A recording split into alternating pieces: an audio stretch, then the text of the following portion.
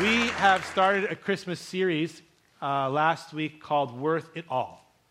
And the idea of this series is that we find our worth in not the voice in our head or not the voices that come from outside of our head, but God's voice. And that God's voice and God's word is what determines our worth. And Christmas is the greatest shout from our Father that determines our worth, because it was Christmas where he gave us the gift of his son, and he said to us, we were worth it all. And he said to us, hey, I love you so much. You are my prized creation. I want to fix my relationship with you. I'm going to take my only son and have him give his life for you because you have so much value to me. You are worth it all. And so my heart is that during this Christmas season, as we're focusing here in the time of Advent on Jesus and his birth, that we wouldn't just merely celebrate him and say, wow, he's a cute baby that came and stayed in a manger, which it probably wasn't actually even a manger.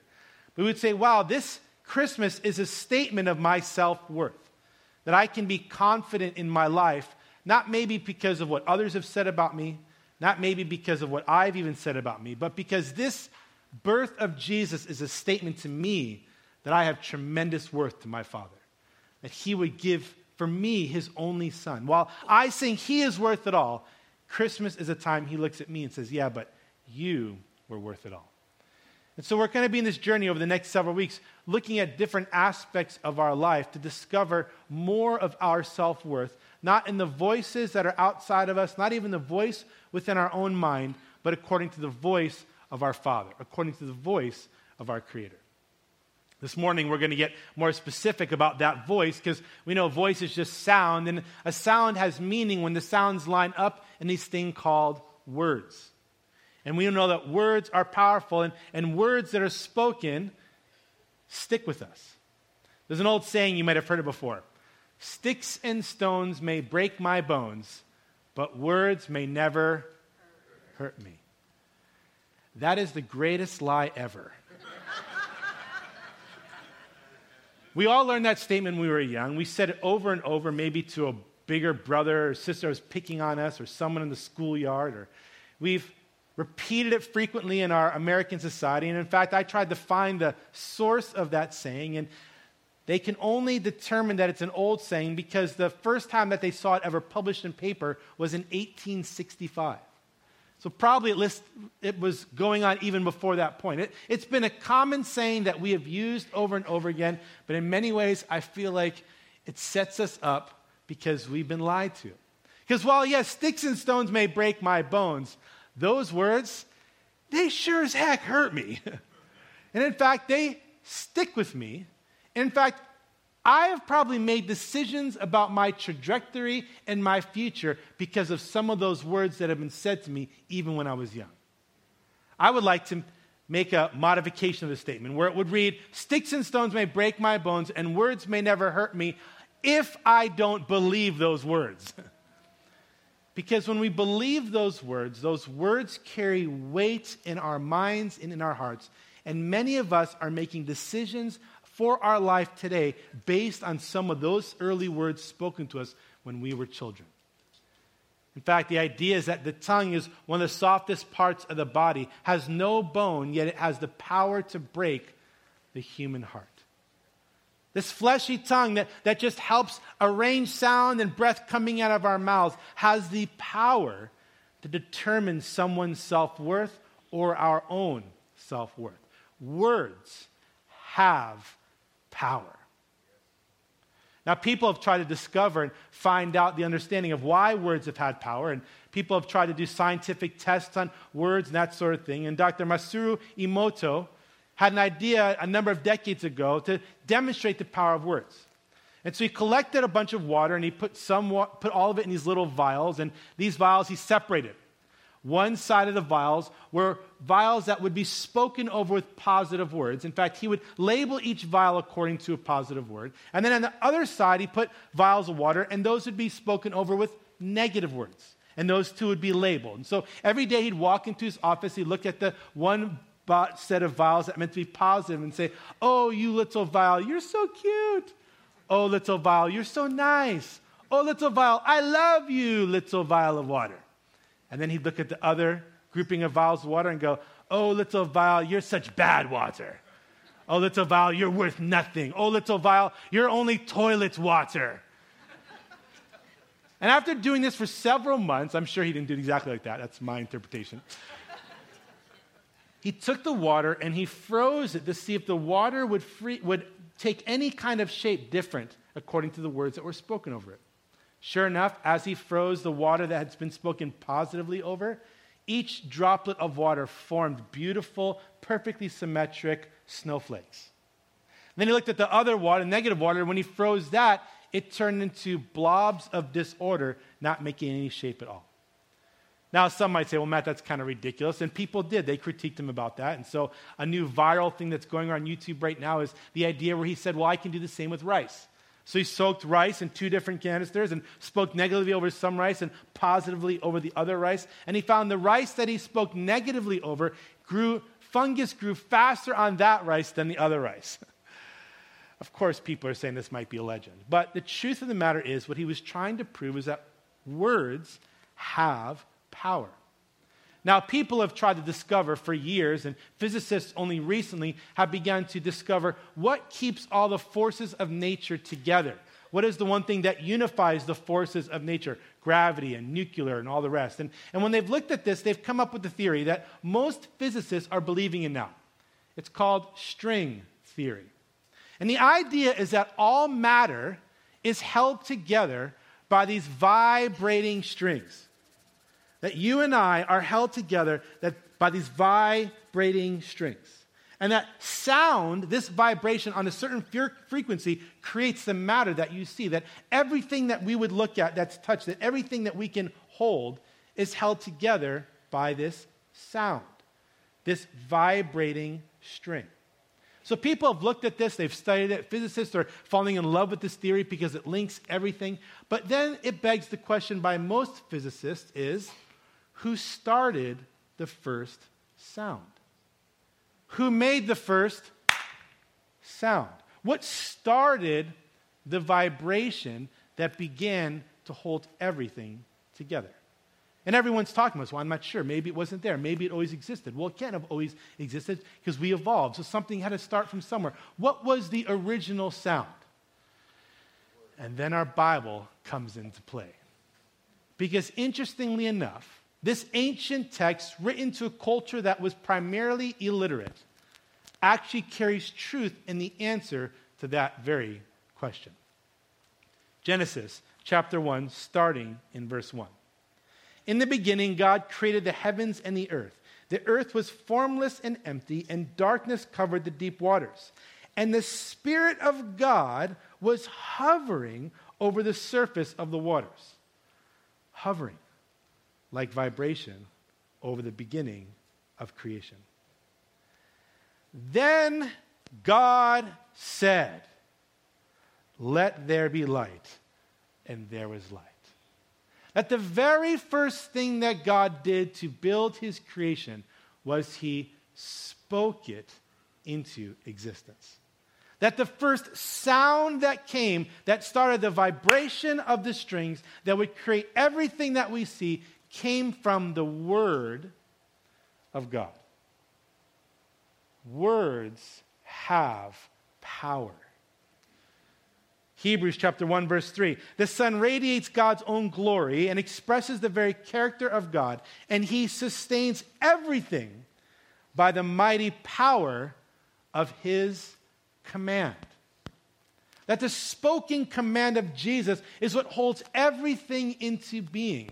God's spoken word put creation into being. God could have looked at creation and said, "Start."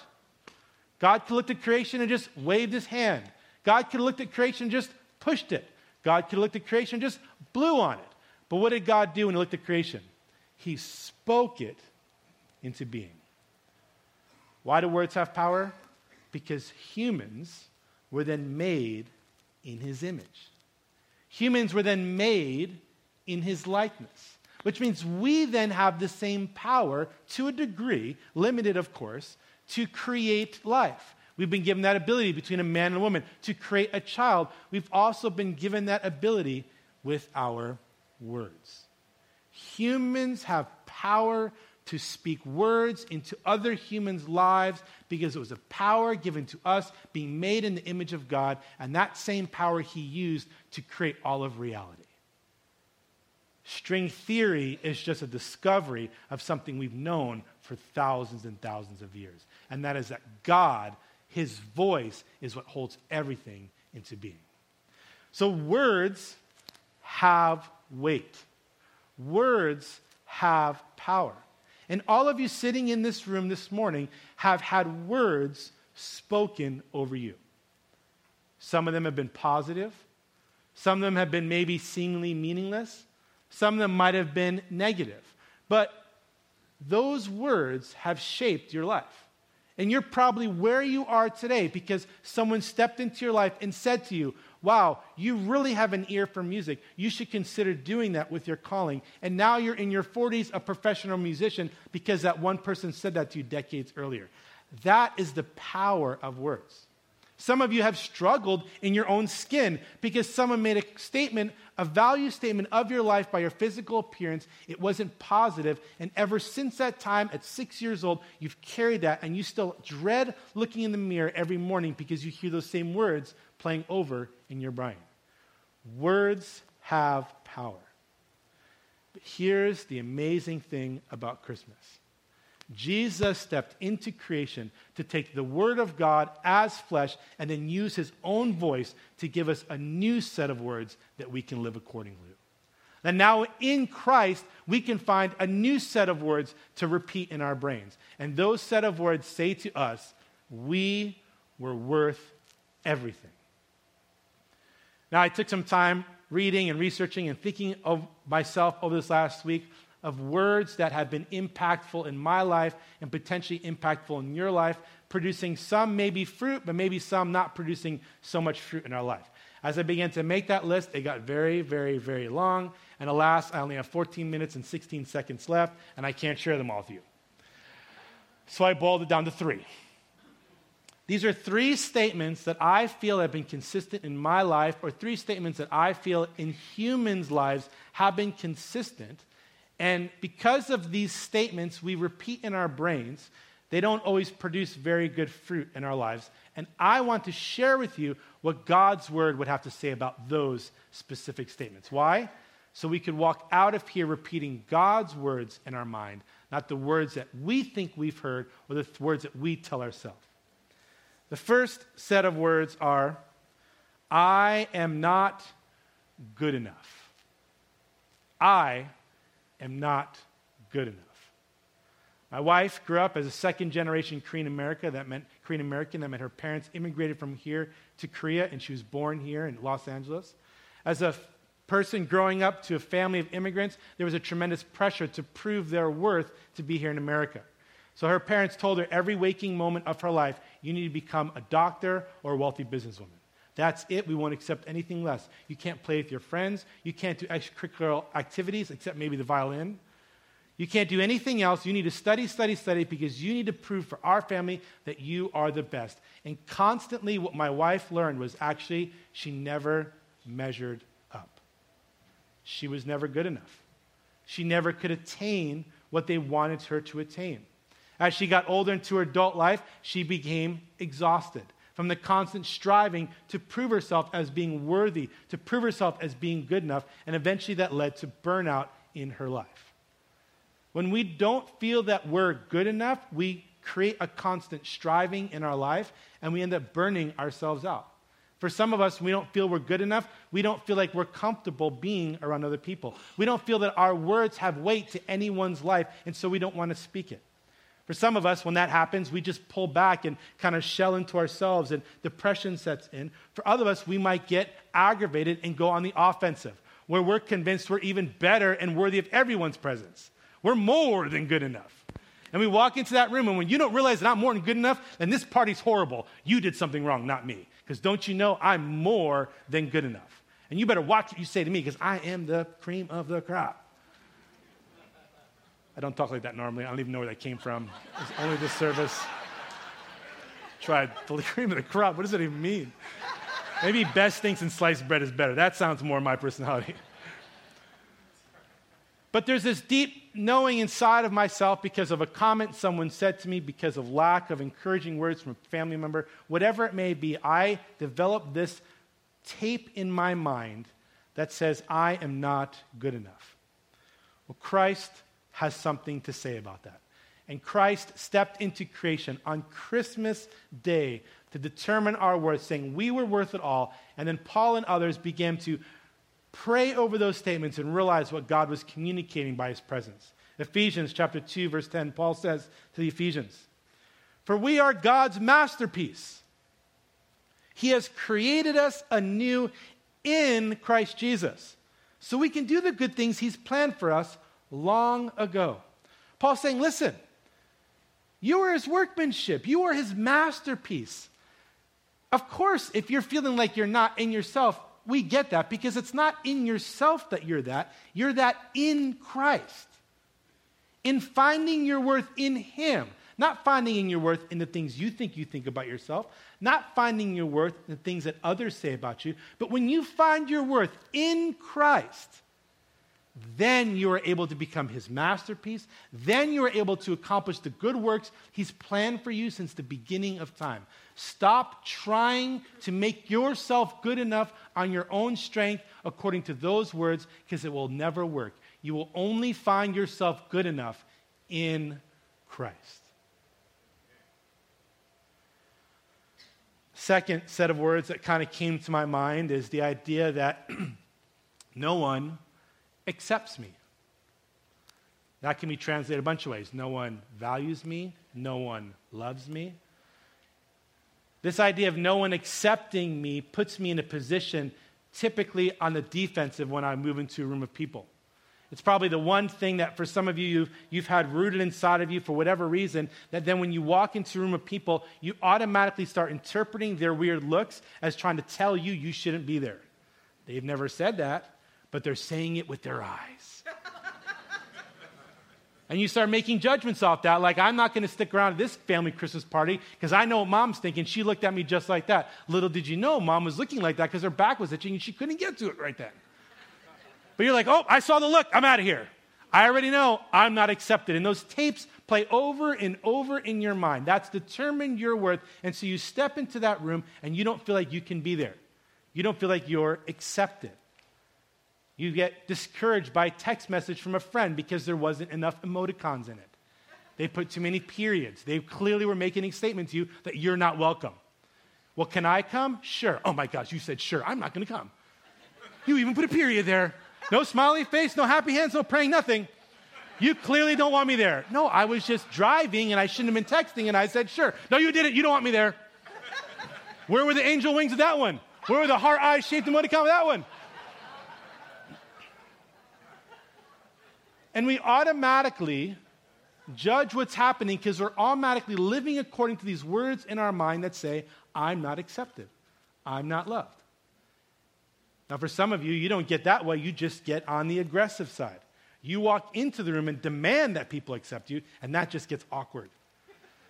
Because you're the loudest one in the room. You're dominating the conversation. You're letting people know that if they don't value you, then there's something wrong with them because surely they should value you because you're the best thing ever. That's not where we should get our acceptance from anymore. Where we should get our acceptance from is from God. We read a story of Joseph and wanting to break the engagement off because of the situation with Mary and becoming pregnant, and then learning that that pregnancy was actually from the Lord. And I want to repeat something from that reading, Matthew chapter 1, kind of skipping down to verse 21. And she will have a son, and you are to name him Jesus, for he will save his people from their sins. All of this occurred to fulfill the Lord's message through his prophet. Look, the virgin will conceive a child. She will give birth to a son, and they will call him Emmanuel, which means God is with us. You are not alone. God is with you. You are not unloved. God is with you. You are not rejected. God is with you. You are not friendless. God is with you. That's what we need to repeat to ourselves, that God felt that I was worthy enough to come and be with me. I'm never by myself. I'm never rejected by him. I'm always accepted by him. And if I can determine my self-worth by his acceptance and his presence, then the words and facial expressions and text messages of those around us don't affect me anymore. Because I'm not trying to get my worth from their acceptance. If they accept me, that's awesome. If they love me, great. But my mood and my actions are not determined by the circumstance that I'm in and if humans are accepting me with the words or not. My mood is determined by the fact that God has accepted me. God has loved me. God has deemed me worth it all. Third and lastly, the words that maybe echo in a lot of our minds are the simple words of, I can't. Matt, I can't live the way you're talking about. I can't remember those words because of who I am and where I've come from. I feel a big part of my job here at Capitol Beach Church is to stand in front of you and try to inspire you and encourage you with a new set of words. A new set of words that you can hear when you come in here once a week to be inspired to discover that your worth is not found in what your boss says about you, what your mom says about you, what your spouse says about you. Your worth is found in what God says about you. And that gives you the ability to understand, well, actually, I can do things in my life, not because of what people have said about me, but because of what God has said about me. It's fascinating when you look at the stories of Jesus as you journey with him through the Gospels, oftentimes he'll question the person who needs the miracle. And oftentimes in their questioning, they'll respond these words, I can't. John chapter 5, verses 1 through 9. Afterward, Jesus returned to Jerusalem for one of the Jewish holy days. Inside the city near Sheep Gate was the pool Bethesda with 5 covered porches. Crowds of sick people, blind, lame, or paralyzed, lay on the porches. One of the men lying there had been sick for 38 years. When Jesus saw him, he knew he had been ill for a long time, and he asked him, would you like to get well? I can't, sir, the sick man said, for I have no one to put me into the pool when the water bubbles up. Someone else always gets there ahead of me. Jesus told him, stand up, pick up your mat, and walk. Instantly, the man was healed. He rolled up his mat and began walking. You might not be able to do it, but that's okay because Jesus can. That man did not have the ability to get himself into the water. In fact, the fact that Jesus even asked him that question, it's like, well, what do you mean? Of course I want to get well. But it wasn't going to happen by that man's power. It wasn't going to happen just by what the people said about that man. It was going to happen by the word of Jesus. We have the capacity to see God do things in our lives we didn't think possible because they're being done by him, not by us. What's our job? Surrender. What's our job? Surrender. When we lay down our strength, when we lay down our focus on the negative words in our life, and we choose to take time to focus on what he has to say about us, guess what? We begin to produce fruit. We begin to be the branch that finds him to be the vine that we lock ourselves into, and all of a sudden we produce fruit. Not because of us, because of him. When we have an understanding that we are good enough because God says so, and we have an understanding that we are accepted because God is among us, and we have an understanding that we can because Jesus can, it sets us free from the other words trying to determine our worth. And what does that do? That gives us the ability to speak life into other people's lives. Because we're not walking into the room hoping for the encouragement. We already found ourselves. We've already matured in ourselves according to what God has said about us. So my happiness, my joy, my value is not determined by what you say about me. It's determined by what the Father says about me. He said I was worth it all. Because I have my worth in him, I can step in this room and guess what I can do? I can speak life over you. I don't have to be the father that spoke negative things that I heard from my dad. I can be a different father because I found a father that's spoken life over me. When I find the worth in that, guess what I have the ability to do? I can speak life into my children now. I don't have to be subjected to past the relationship of my parents and see how my mom and dad interacted in fighting, and that's what I learned. No, I can do something different because I have a new set of words that I can align my life with. I can do something new because I'm being made a new creation, not by my own strength, but in Christ Jesus. Christmas shouts to us that we have value, that we've been accepted. Christmas shouts to us that we are enough. And Christmas shouts to us that we can, because he will do it through us. Because Christmas shouts to us, we were worth it all. Let's pray.